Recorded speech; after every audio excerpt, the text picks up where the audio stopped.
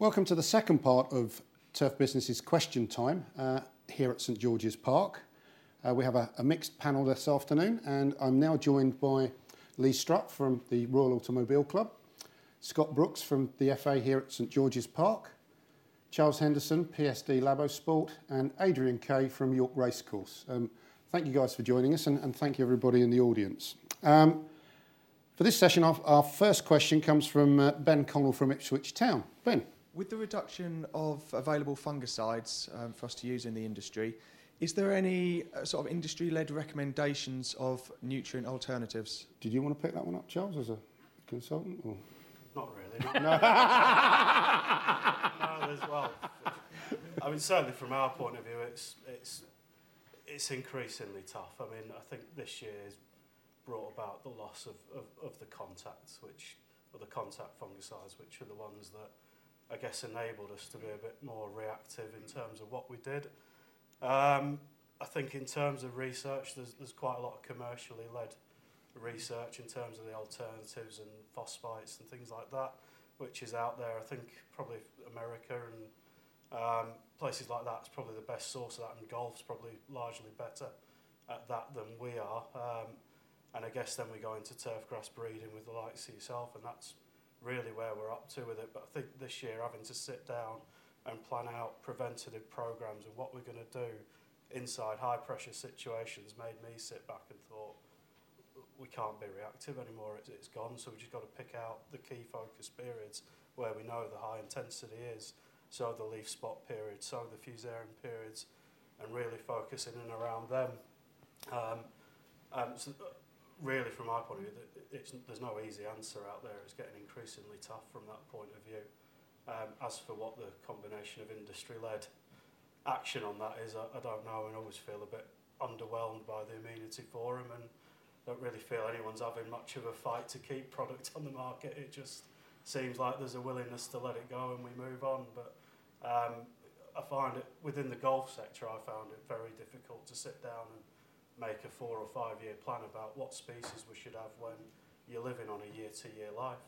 You don't know what you've got coming around the corner when you're living with Pomerania, but Lee knows more about that. I think probably one of the biggest issues that we have is that, I guess, as a general public and people who use sports facilities, is we all want to jump on this environmental, be better custodians of the land. But one of the issues that we're really facing is that but people don't want to change in quality and standards. They want us to move forward. But some of these tools are being taken away, and it's how can we guarantee something better when the alternatives that we have at the moment are not proven and they're going to be costly. It's more of what can we do, but actually what can we do with the product to make it better? And I think certainly, the conversation earlier on about education and having a better idea about diseases and how products are used to maximise some sort of resistance. But it's communicating this to our customers to say, actually the standards are going to change, and I think I can't see having these products withdrawn how we can guarantee the same level of success. So I think it's going to be hard, bloody hard, really. Adrian, you've got a different challenge with a racecourse. More not the fungicides, but more insecticides. Obviously, with the Celiprin, getting the emergency license has been helpful from us, but it's still a very expensive product that you can put down only at a certain time. It is tough, and I've seen the damage what it can cause, and not just from a player safety, but from horse safety as well as from a jockey safety. And it's you have to spray, and if you don't spray, you're trying to be proactive rather than reactive, because once you've got an attack of it, it's too late. Okay. Scott, you've again got a bit of a different challenge with a few different pitches here. Yeah, certainly. I think it's actually sort of forced me to be a little bit more proactive and start thinking, more culturally about how we can manage the disease.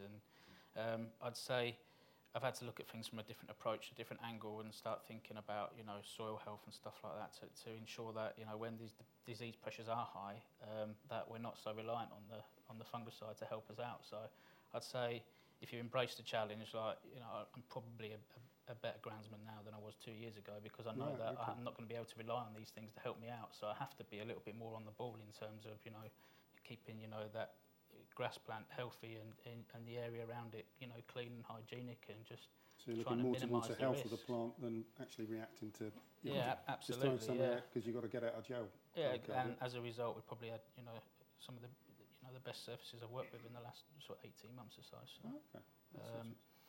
Again, this year I've got a preventative program in place, but I'm hoping that we don't have to utilise all of it. Just with the things that we've done in this renovation period in terms of soil health and plant health. So. Okay. So if I take a sense of what I've heard from you guys, is it's kind of get a plan together to prevent it and stop it happening. If it does happen, then what can you do?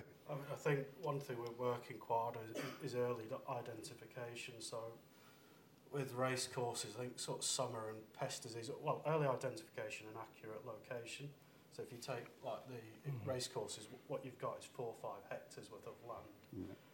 If you want to go and treat all of that, you're going to spend 40, 50, 60 grand. Right. It's so unfeasible. It's not there on most people's radar. So what we're trying to do is come up with ways of trying to pick out where that is and record where it is historically, because generally pest incidences occur in the same places. So we've used a little bit of NDVI technology in the past in order to pick out where plant stress occurs.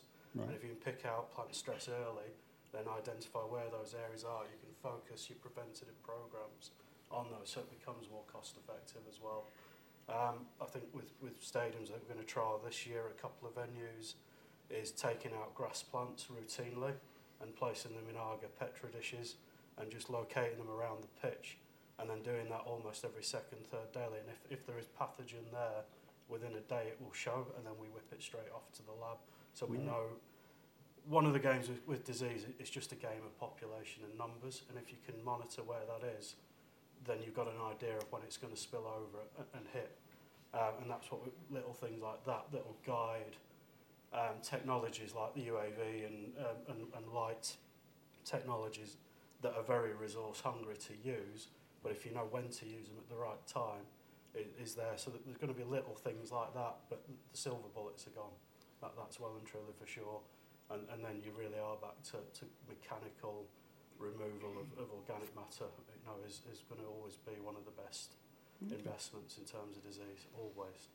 In terms of standardising, you know, the industry, like it's impossible to do. I mean, you know, what might work for me here out in the open fields of Staffordshire is not going to work in Wembley Stadium. So for me and Carl to align and say, well, we're going to use this nutrient and this is the program we're going to use, and we're going to have this preventative program, it would just, you know, they're a million miles apart. You know, it's all turf, but you couldn't get further away from each other if you tried. So I don't think it's possible to standardise. I think it's more for, you know, the grounds manager to know his venue and understand his venue and how it reacts to different, you know, pressures. Okay. Does that give you what you're looking for, Ben? Yeah. Okay. Jim. First of all, on Charles's point, I understand his view about the Immunity Forum. It has some weaknesses, not least the fact that I'm on the board of it. So we can have a chat afterwards, Charles. And one of the reasons I got involved was because I think there are some issues with its efficacy in the industry, but it's all we've got, and I know from the inside that a lot of work is going on. But you're right, the immunity sector is significantly smaller than the agricultural sector, so we have a lot less resource and fight when it comes to chemical regulations. And then within the immunity sector, turf is again a minority part. It's dominated by the hard landscape people, so we're a small voice, but we're doing better than we used to do, in my opinion. In terms of the industry-led initiative that I think Ben was asking about, there's something going on in golf which I hope will be able to inform groundsmanship as well. There's a project led by the RNA called Golf Course 2030 that is looking specifically at 3 areas that are challenging for turf, for golf course quality over the next 10 years. Charles, you've seen part of this. One of the main areas about that is dealing with climate change, but another one is regulation, chemical regulation and what's out there. And the RNA have committed to put some significant funding into and resource into trying to come up with a plan for golf course management that deals with where we are in a regulatory environment. And I think a lot of that work will, I hope, then be able to be taken on by the groundsmanship side and things, and hopefully there'll be some learning on both sides. All I would say, though, is I think it's going to be 2, maybe even 3 years before that project sees the light of day and is something hard and fast, which golf course owners and managers, and particularly turf managers, will have access to. Okay, great. So we'll move on to the next question, and here I'll bring Chris Horn in from Research Engine. What have you getting through the app, Chris? Yeah, we got a question from Adam Witchell of Forest Green Rovers Football Club, who couldn't be here today. And he says, with the current challenges the world is facing, with the warnings on plastic and environmental issues, how are you as turf influencers addressing these in your own clubs or organisations? Okay, is there any volunteer on that one? Is that? We're kind of quite a big organisation. You know, we have 17,000 members, and we have our own internal initiatives how we can reduce cardboard and plastic uses. But I think there has to be greater input, really, as end users, really, to suppliers of trying to work out a better solution of how we do get recycling. You know, I think it's an issue that we have today, and I think that we have a duty and responsibility to try and reduce that and address that. So I think it's all parties within the chain that has to do that. Okay. Are there any examples of how your particular department is, you know, that's impacting on you, or you're impacting on it? Really on the front line, it'll be cost, but sometimes we have to pay the cost now to address a longer term future. And I think that there will become, greater scrutiny in companies. It's people are going to start saying, what are you doing with your waste? And you've actually got to demonstrate and actually show what's actually happening to it. You can't just say, oh, yes, we're really green, and nothing to back it up. And I think there will come a time where organisations and businesses are going to have to show what are they doing with their waste. And, you know, I think greenkeepers and groundsmen historically have always been very proactive and very good at problem solving. And I think this is just another issue. But there's also, this is a great opportunity where we can showcase what we can do and I guess lead from the front. Okay. Charles, you're dealing with many different organisations. Is it becoming something they're putting to you to say, how do we become more sustainable? How do we meet these green goals? No. Okay. The majority of our work is driven by performance and standards, which has surprised me. But you get the occasion when we've looked at a project with one club where grass clippings was their biggest headache in terms of the biggest form of waste, because they're in a locked urban environment. Is getting rid of grass clippings, the cost of it was huge. So we've looked at a waste compression system. So we physically crush down and compress waste. I mean, grass has got a compression factor of nearly probably 90%. In order to be able to do that, and you can take the liquid that comes out of that and recycle it back through the process as well. But beyond that, surprisingly still, with everything that's occurring, it's still a very small request that comes our way. I mean, there is actually policy and legislation in around fertiliser use recording, but it's just so weakly enforced that it very rarely comes about. Okay. From our point of view, I'm sure there are other organisations that have to deal with that. Adi, are York pushing you down that direction? I think as a company, or as a groundsman, I've not been pressurised to look into that. But as a company, we are obviously with single-use plastic like glasses, etc. The amount of one-pint glass being used and just being thrown on the floor, which I know the company are looking at, of a reusable glass that people had purchased on the way in and use it all day. Yeah. I don't think we're getting the pressure at the moment. It will come and we have to be ready for it. I'm sure that there will be legislation, knock-on effects, which will impact us in our daily... But nothing impacting you on a day-to-day turf care basis? No. Well, like I think Charles just said, we're pretty good at, making proper use of everything, containers, grass clippings, we return 95% of it on the track anyway. So at the moment, I think we do manage it quite well. like anything, it can be improved, and I'm sure that will come. Scott, what about here at St George's? It's a really interesting one because the FA are putting together a sustainability strategy at the moment, and as part of that, we looked into our waste and how far it was travelling. And one of the waste providers we were using took it 50 miles, and another one took it 7 miles. So obviously, to reduce the carbon footprint, we're using the one that takes it 7 miles up the road. But then on the flip side of that, when you're looking at reducing fungicide usage and stuff, you're bringing in organic fertiliser and stuff like that. Well, that's coming from America. So I've just basically wiped that out in one foul swoop. So yeah, it is in the mindset, and you are thinking about it, but at the same time, there's a lot that goes into it, and you know, for every positive, there's a negative. And there must be a cost issue there as well, because you know, I don't know if the guy taking it 7 miles or 50 miles, whether they're on the same cost basis or one had an advantage. But if you're trying to look after the environment, then you know the cost doesn't really come into it, does it? Or it shouldn't do. But it did kind of make me chuckle when I thought about that. I was like, you know, we've done all this work to reduce the carbon footprint, and now. So I was like, you know, but then really, if we're looking at sustainability in the environment within the industry, then it's up to, you know, the suppliers to give us the products that we need to, you know, to be more sustainable, really. So and look at that supply chain, how it gets here. Exactly. If they could provide, that's not down to cost. That's down to the availability of the product. So if we could get that product, you know, locally, then that's what we'd do. We're just looking at the French sort of agronomy setup that we've got, that it is a big requirement for them in terms of, to the point they're having to run certification programs in and around in terms of environmental friendliness of the programs they run. So I'm sure it'll come, but it surprises me how little it comes up. You know, it is just budget and performance driven, you know, in terms of the requests we get.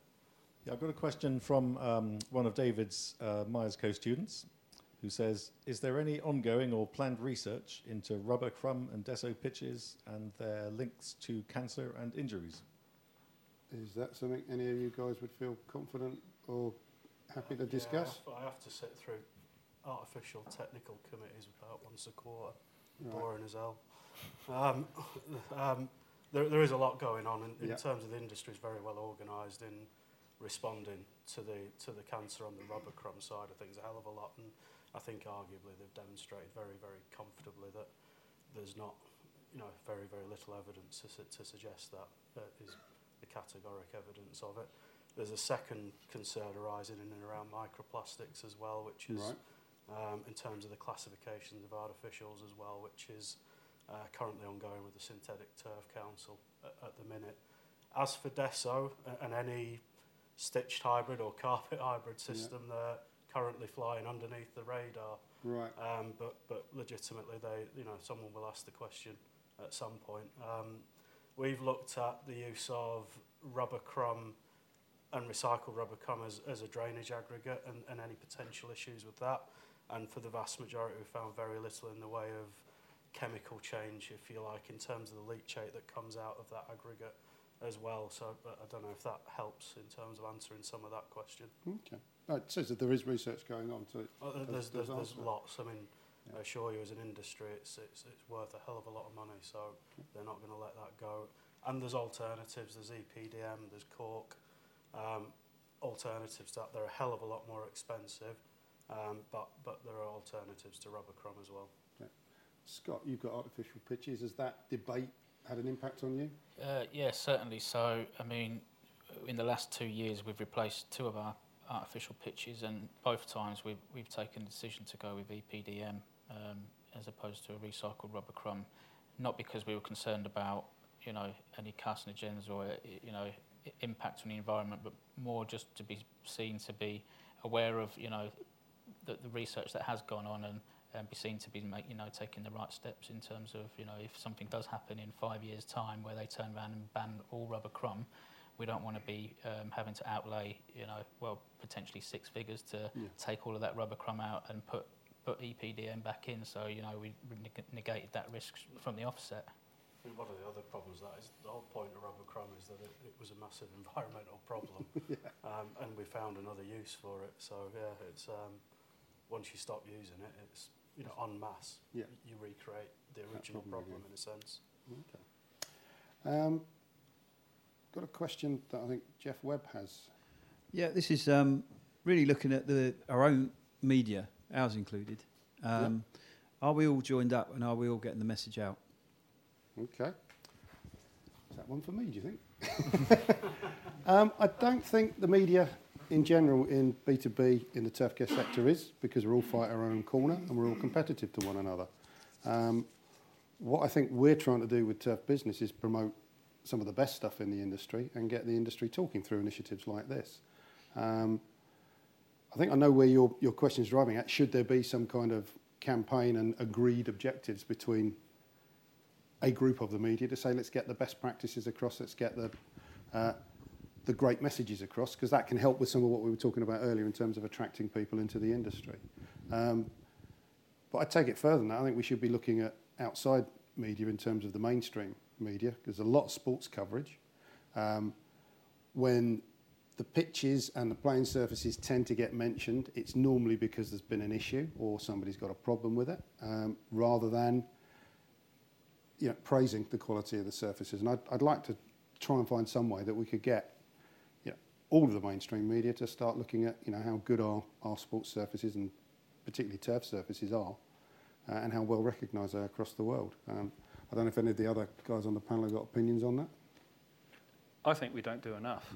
Nowhere near enough. We've got so much expertise and knowledge, and you have these incidents happen at sports venues, and there should be that technical reply somehow. It has to be a collective, because there is a lot of, let's say, skills and talents, but maybe we're not always necessarily the best trained to go on TV or radio, but this is where I think associations and organisations can help each other to either give training or find the right people. But I think it has to go right across the board. It's not just about addressing issues and problems, but it's also about selling our industry. I think people look at our industry and don't necessarily see golf or football, rugby or cricket or horse racing. They see sports turf. And I think there has to be a point where we sell our industry, and that's where I think collectively we should be helping each other to actually sell that. And then you go into this specialism of the different sports. Okay. I'm going to just call on Jason Booth from the IGO in the audience here. And sorry to put you on the spot, Jason, but I remember a while ago you telling me how you used to kind of preempt any bad comments from the media. Yeah, for those that didn't know, I used to work at Headingley Stadium, Leeds Rhinos and Yorkshire Carnegie, and we were 12 months a year non-stop activity. And we used to go through some really hectic periods, some bad periods with an old soil pitch. And ultimately we used to have major issues. But I used to communicate with our media officer, who then used to prompt Sky Sports, who would inevitably be on live, of the issues that we had and encountered. So that was headed off at the pass. So that was one way that we tried to counteract any negativity that came our way. So as soon as the game kicked off, they would say how much rain we'd had, how many games we'd had, what we were trying to do to counteract what the issues were. So it was like I said, we tried to head it off at the pass. So that was one of the ways that we used to manage it. Okay, thanks, Jason. Has anybody else got a follow-up on what else we might be able to do? I think from a horse racing perspective, the groundsman's only brought in when there's a problem.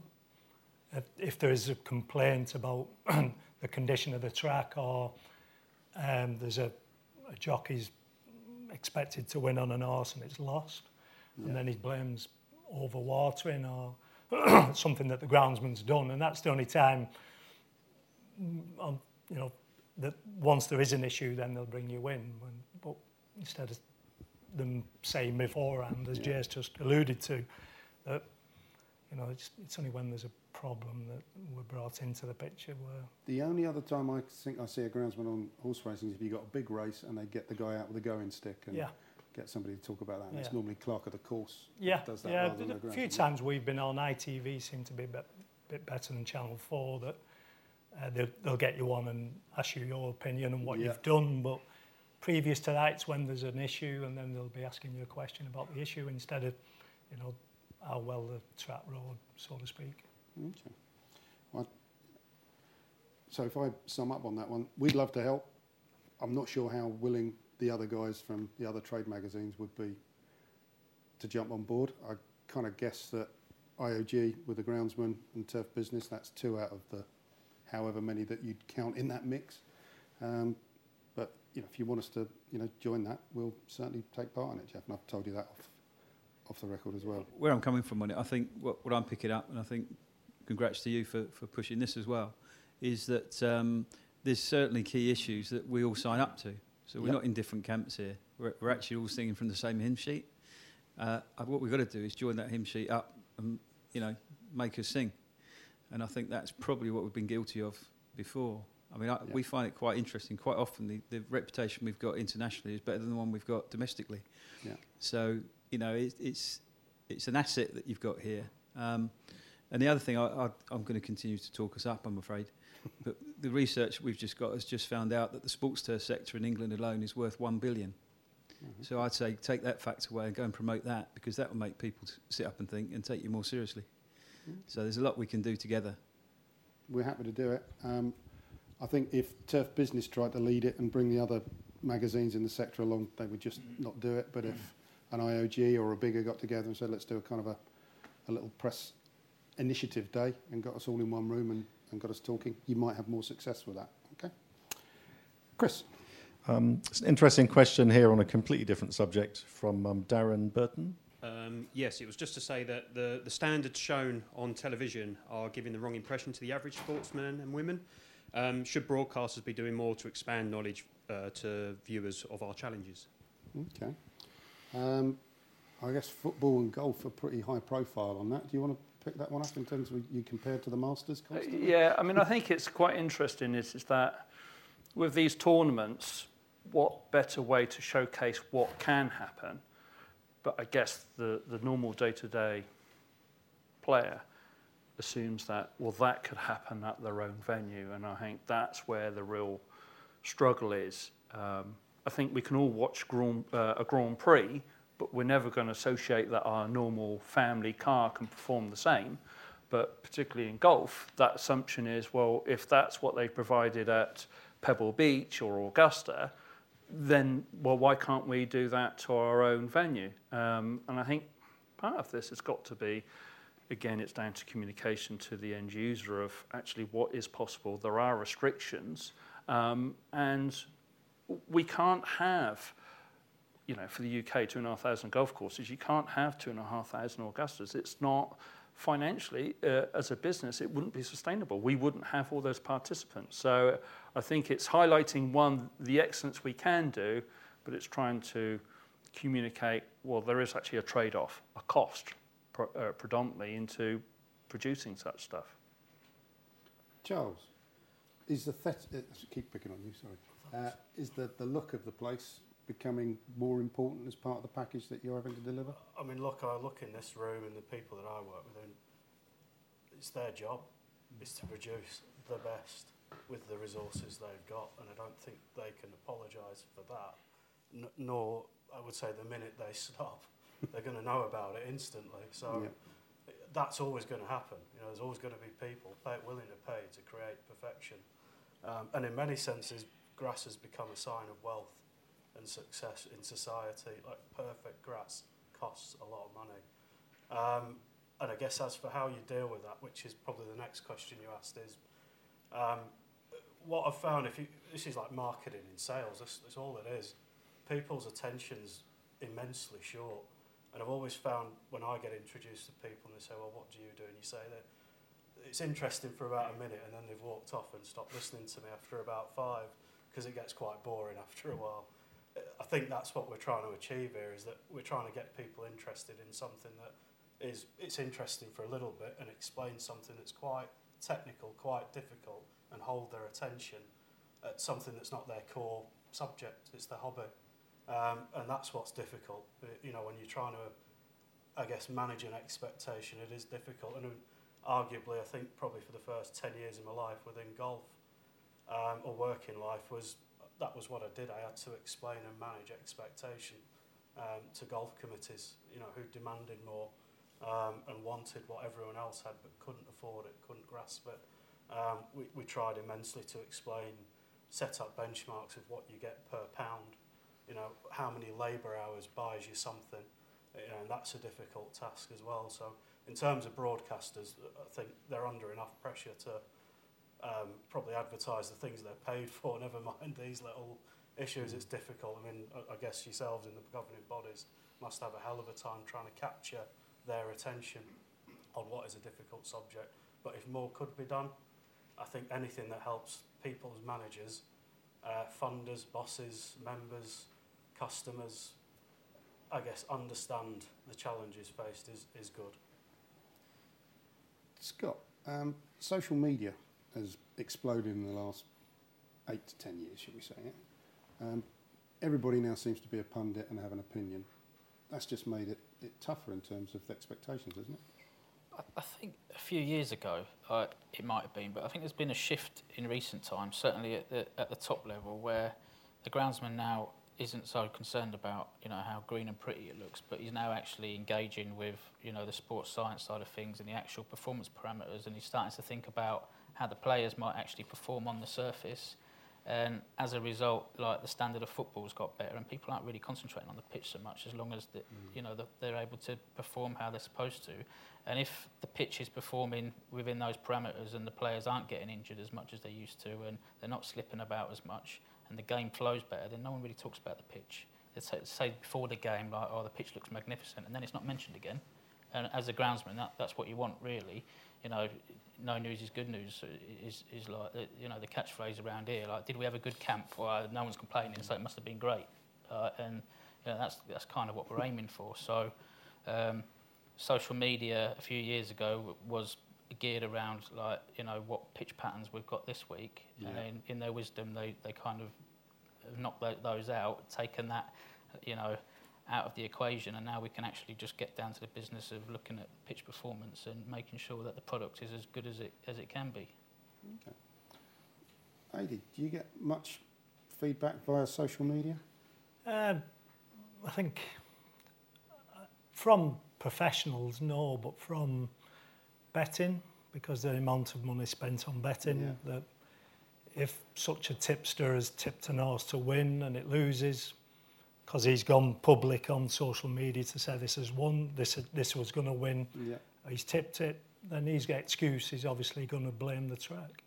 Is it, if whatever we've done, if it's watered or not watered, or said the going was good to firm and they think it was good, then they start to get personal, and then obviously you take it personal, and then difficult. I've kind of stayed away from it, to tell you the truth, because these keyboard warriors, as we like to call them, that sat behind the computers, they've just sent a tip out, like I say, and someone spent 50 quid on it, and they're looking for someone to blame. And we're the easy target, I guess.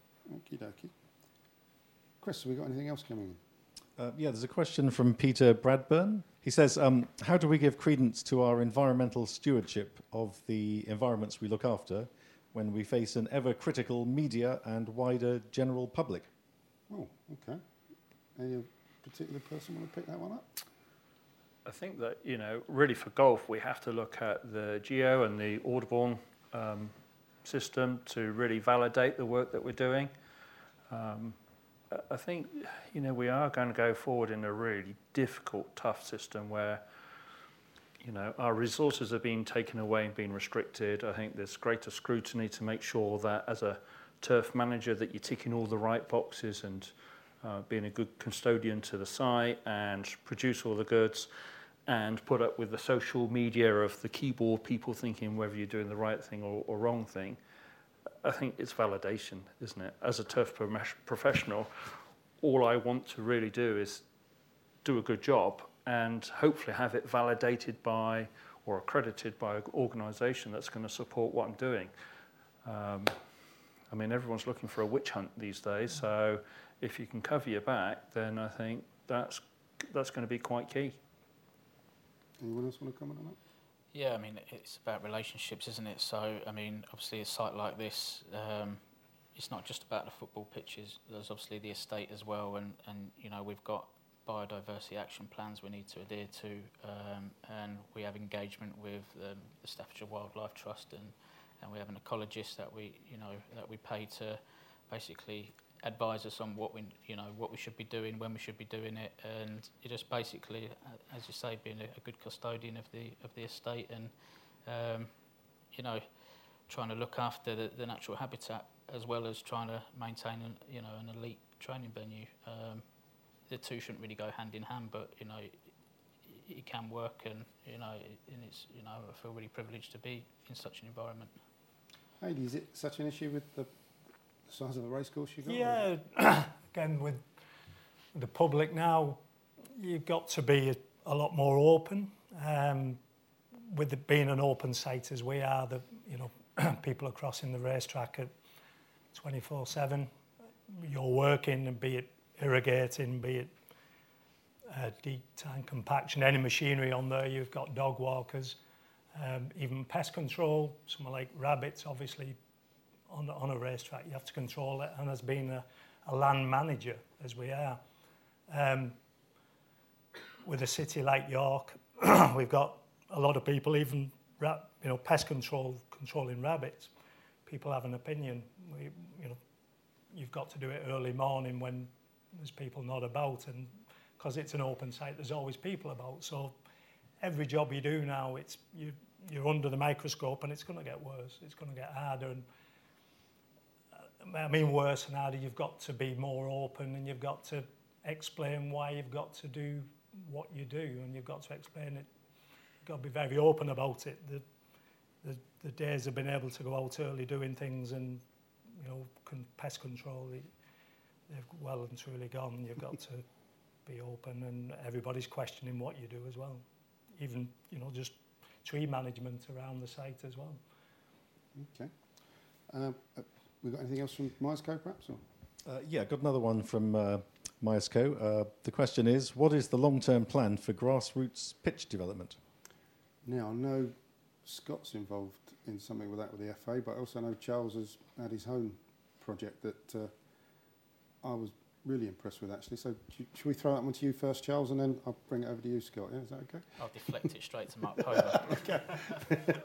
Well, Charles started. I don't know what the long-term plan is, but certainly we just sort of, I guess we do a lot of work within football, and I guess I'd stopped playing football for a long time and probably wanted a way to get back involved with it personally, and I guess an opportunity came up. Me and my mate were sat in a pub, and his son at the time sort of was playing for this under-10s team, and we decided we were going to do the FA's worst nightmare was break away and set up our own club, and we had a bit of a connection to Salford City, so we just decided to set that up, and I guess there was no great plan. We just decided to take a site that was derelict, and a company had just come in and re-levelled it, reseeded it, and buggered it off, and left half a ton of glass and half a ton of brick in it as a courtesy. But nevertheless, we cracked on with that, and I guess as one thing led to the other, we just thought, well, if we're going to get involved with it, we'll do it well. And I guess from that point of view, from my own experience of working in the sort of volunteer sector in New Zealand, I've worked for the New Zealand Turf Institute, travelling around. It was trying to come up with a system for us that dumbed down grass as much as possible. It sounds horrible, but these people, they're far better than me, far better than anyone else. They give up their time to do something, and turning some people into experts is difficult. What I found overseas in New Zealand was you'd turn up for 2 years, and you'd have Barry would be brilliant. He'd have learned, and you could see this progression, and then you'd turn up the 3rd year, and but where's Barry? Barry's gone, so then it's like, right, start again, we'll go again, and you'd go again. And that'll be a constant cycle and ongoing, so it was just trying to dumb it down as much as possible. So we came up with an agreement with the club where I just said, look, 4 volunteers, you mow it, and you mow it 4 days a week whenever I tell you to mow it, and we'll do everything else. Okay. So we did the fertilising and the seeding and the base, the more technical stuff. We supplied them with the product. And from there, it's sort of just gone on. And I guess the beauty of it is that, Craig, we ended up employing, who was just a volunteer who came along and stuck his hand up and hasn't stopped mowing since. But from that, it just turned into this, you turn up one day and they've striped it up. And it's like that. And it's funny, you talk about the TV and the presentation, but when you present that pitch for an under-10s game, which is fundamentally nothing, it's the most rewarding thing you'll ever do. And for the sake of giving up whatever, 20 hours in a year, if anyone has the chance to do it, I'd highly recommend it. It was a real load of fun. You make some good mates doing it as well. And somebody's made a career out of it as well, haven't they? So. His employer's not the best. Mark, I know, is in the room. If you don't want to catch the question that Scott's thrown at you, feel free. But did you want to respond at all? Yeah, I can respond. Yeah. There you go. Yeah, we've had quite a lot of input into trying to look at ways in which we can improve grassroots football pitches. It's become the number one issue as part of the FA's grassroots survey, year in, year out. So it's a consistent theme that we're getting, and it's got even more onerous and pressure on us because of the budget cuts that are happening at local authority level. 83% of pitches that are used at the weekend for affiliated football are either local authority or education owned. So this is a significant amount of pitches out there that are suffering. So from the FA's point of view, we've got a strategy to improve 20,000 pitches over the next 10 years. We've got the investment to go with it. And with that, it's not just about providing grants and giving machinery to people. As Charles has just mentioned, you need the volunteer workforce, but you need to educate them as well. So later on in August, we'll launch what's known as a groundskeeping hive, which will be all about education, training, and getting people to understand. But it's also interactive, so very similar to today. Ask a question, get a response back from various professionals, so that people can get immediate responses to the problems that they're facing. That strategy is starting to be delivered, and the improvements we're going to make to those grass pitches are modest ones. It goes back to the question that was asked earlier about what do players expect. Yep. Part of our education has been to players and coaches and managers. Why can't we have a pitch like Lee's at the Etihad? Well, if you want to play £5,000 subs every year, you can have that pitch. It's not a problem. But it's about people recognising the fact that that pitch costs money. And if you're prepared to pay, then you can have it. If you're not, and you're only paying what you want to pay, we do know through surveying players that they are prepared to pay more for better. They don't want to pay more for something that's worse or stays the same. So by increasing modest amounts of improvements into the grass pitch, we can make that difference. And that's the sort of tech line, if you like, that we're going with. And off the back of that, to get immediate responses and to be able to measure pitches and to be able to provide that advice and information through partners with the Institute of Groundsmanship and the regional pitch advisors we have, we're developing a digital assessment tool so that people can use and take photographs of the information we need to be able to provide the information back to just give some of that modest improvement to the pitches. Doesn't need to be significant because the players don't, when they realise that you can't have an Etihad, but you can have something better that's got grass on it, and that's doesn't get as many games called off. That's fundamentally where they're coming from. They just want to play week in, week out if they can. And if it snowed, they recognise they can't play, or if it's frosty, they recognise they can't play, but they would like to play even when it's raining, and get the season over in April instead of playing sort of 12 or 16 games in at the back end of April and beginning of May. Okay. So yes, the FA has a programme. We have a strategy for improvement, and we're underway with that. Okay. Did anybody on the panel want to add to that? Okay. Thank you for that, Mark. That was a really good answer. Thank you for taking the question, being put on the spot. Chris, I think we've got time for maybe one, maybe two more, if you've got anything. Okay, if there's time for two more, I've got one that's linked to this morning's discussion, actually, about career progression and salaries. So, anonymous question.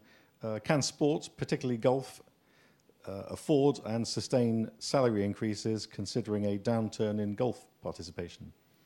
That's one for you, I think, to start off with at least.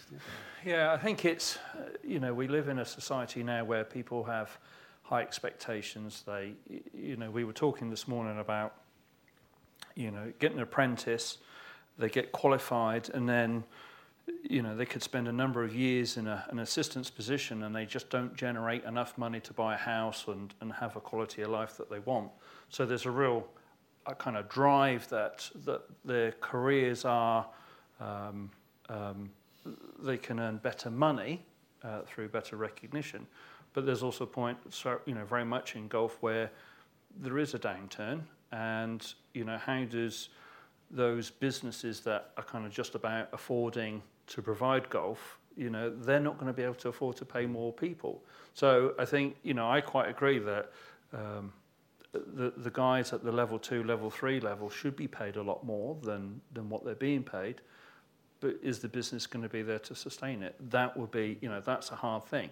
But then this comes back down to this whole profile about, you know, our industry. We need to show that we're really good at what we do, and there is a value to being paid more.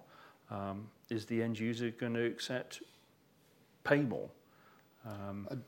You're possibly not in the same situation, but I'm sure many clubs are competing in their locality for membership or green fees. Obviously, if you've got considerably better quality playing surfaces than course B down the road, you're going to attract more people. Isn't there a financial argument to make to the committee? There is, but unfortunately with a lot of committees, they might just serve 1 year on their term. They certainly don't want to be remembered the committee that actually cost the golfers' membership more. So I think it's a complex issue. I don't really know how it's eternally resolved. I mean, this industry historically has always had this issue of doing a job, working long hours, and not really being paid for it. And this is that transitional change. And the whole education, the whole media aspect, it all ties in together. And you know, we're saying about selling our skills on social media much better. Well, that's got to underpin why we should be paid more. Why, you know, we don't lose people to the industry to go into other industries because, you know, they want to buy their own house. They want to be able to go on holidays. They want to feel financially they're on a level par with their friends and their mates and their family. That is going to be painful. But we're now working in a time where people are quite happy to walk away because it doesn't matter. They don't carry the burden of pride, which I grew up with. Yeah. You know, the thought of being unemployed was like shock horror. You know, we got a new generation of people. It's like, yeah, all right, whatever. They don't care, and I think that is going to be a real hard nut to crack. Okay, Chris, one more if you've got one. Okay, it's a great question to finish with. Another anonymous one. The anonymous person asks, "What's the biggest positive you see in the industry at the moment?" Okay, let's start with Adi on that one, shall we? I think from our perspective, it's expectations. From a groundsman's point of view, is that I've been very fortunate that I've been supported by at York and at Aintree similar, that I was backed up by a board, and they shared what my expectations were, and their expectations were very similar. Was very fortunate. I think that's been a very positive side from my perspective. Okay. I think what's frustrating, what I see from other groundsmen, is that when their expectations are not quite the same as what the management's. Okay, unrealistic expectations. Yeah, we'll come back to that indeed, again. Yeah. Scott, do you want to make a point on that one? Yeah, for me, it's always incredible. Like, you know, historically, we've just been regarded as, you know, the guys who cut the grass and mark the white lines, or, you know, cut the greens and tees and whatnot. And it always amazes me how, like, innovation and technology finds its way into this industry, and how, you know, we're sitting here this morning talking about autonomous mowers and, you know, artificial intelligence and stuff. And you know, for guys who go out and cut the grass every day, like, you know, it's pretty amazing that, you know, we're able to embrace these technologies and take them on board and, you know, drive that industry forward. And I think that's always really prevalent, that, you know, the guys in this industry are that passionate and dedicated that they don't just rest on their laurels and sit on it. They do want to drive it forward and always improve on what they've got. And I think that's something that, you know, that is a real positive, that it never sits still. It never, you know, we're never sit there and go, I'm done. Like I just can't do any better. Like, you know, there's always like, well, that, you know, that could be slightly better. What could we do? How could we make that more efficient? How could we make that more cost effective?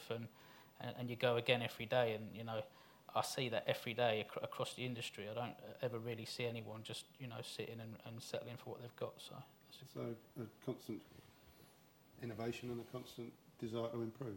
Yeah. Yeah. Charles. Football, I would say, just the standard. I mean, you've only got to go back and stay up till 1 in the morning and watch Sky EPL like early 2000s, and you see what's been achieved in a decade. As a collective industry, you can physically see what's happened, and that's product, that's groundsman, that's research, that's everything that's rolled into what is on there. Golf, I think what's impressive for me in terms of two polar opposite scenarios is people are achieving probably similar standards with 55,000 disposable spends as what they used to achieve with 10 years ago. You know, like they've worked out how to achieve as good as what they had just by pure determination at a moderate intermediate level. You know, and in two aspects and in two different ways that they've met up with challenges that have been put in front of them. Lee, we'll give you the last word. I think if I look back over my career, I think, you know, we've actually come to the point now where we actually understand thresholds, whereas a lot of the standards that we produce now are measurable. I think social media has helped by people being able to share ideas, communicate far better. I mean, I think now to have your career again now, the opportunity is just off the scale. Whereas before 20, 30 years ago, you didn't know actually what those opportunities were because you either heard it from someone or you didn't hear it at all. And I think a lot of stuff is now measured, and I think there's a point where you could justify your standard, your efficiencies, and it's like Charles saying is that, you know, actually we're probably spending less because we can reduce our waste. As I mentioned earlier on, as ever, our industry is just full of problem solvers, and I think now we're starting to prove that we're actually very good at problem solving.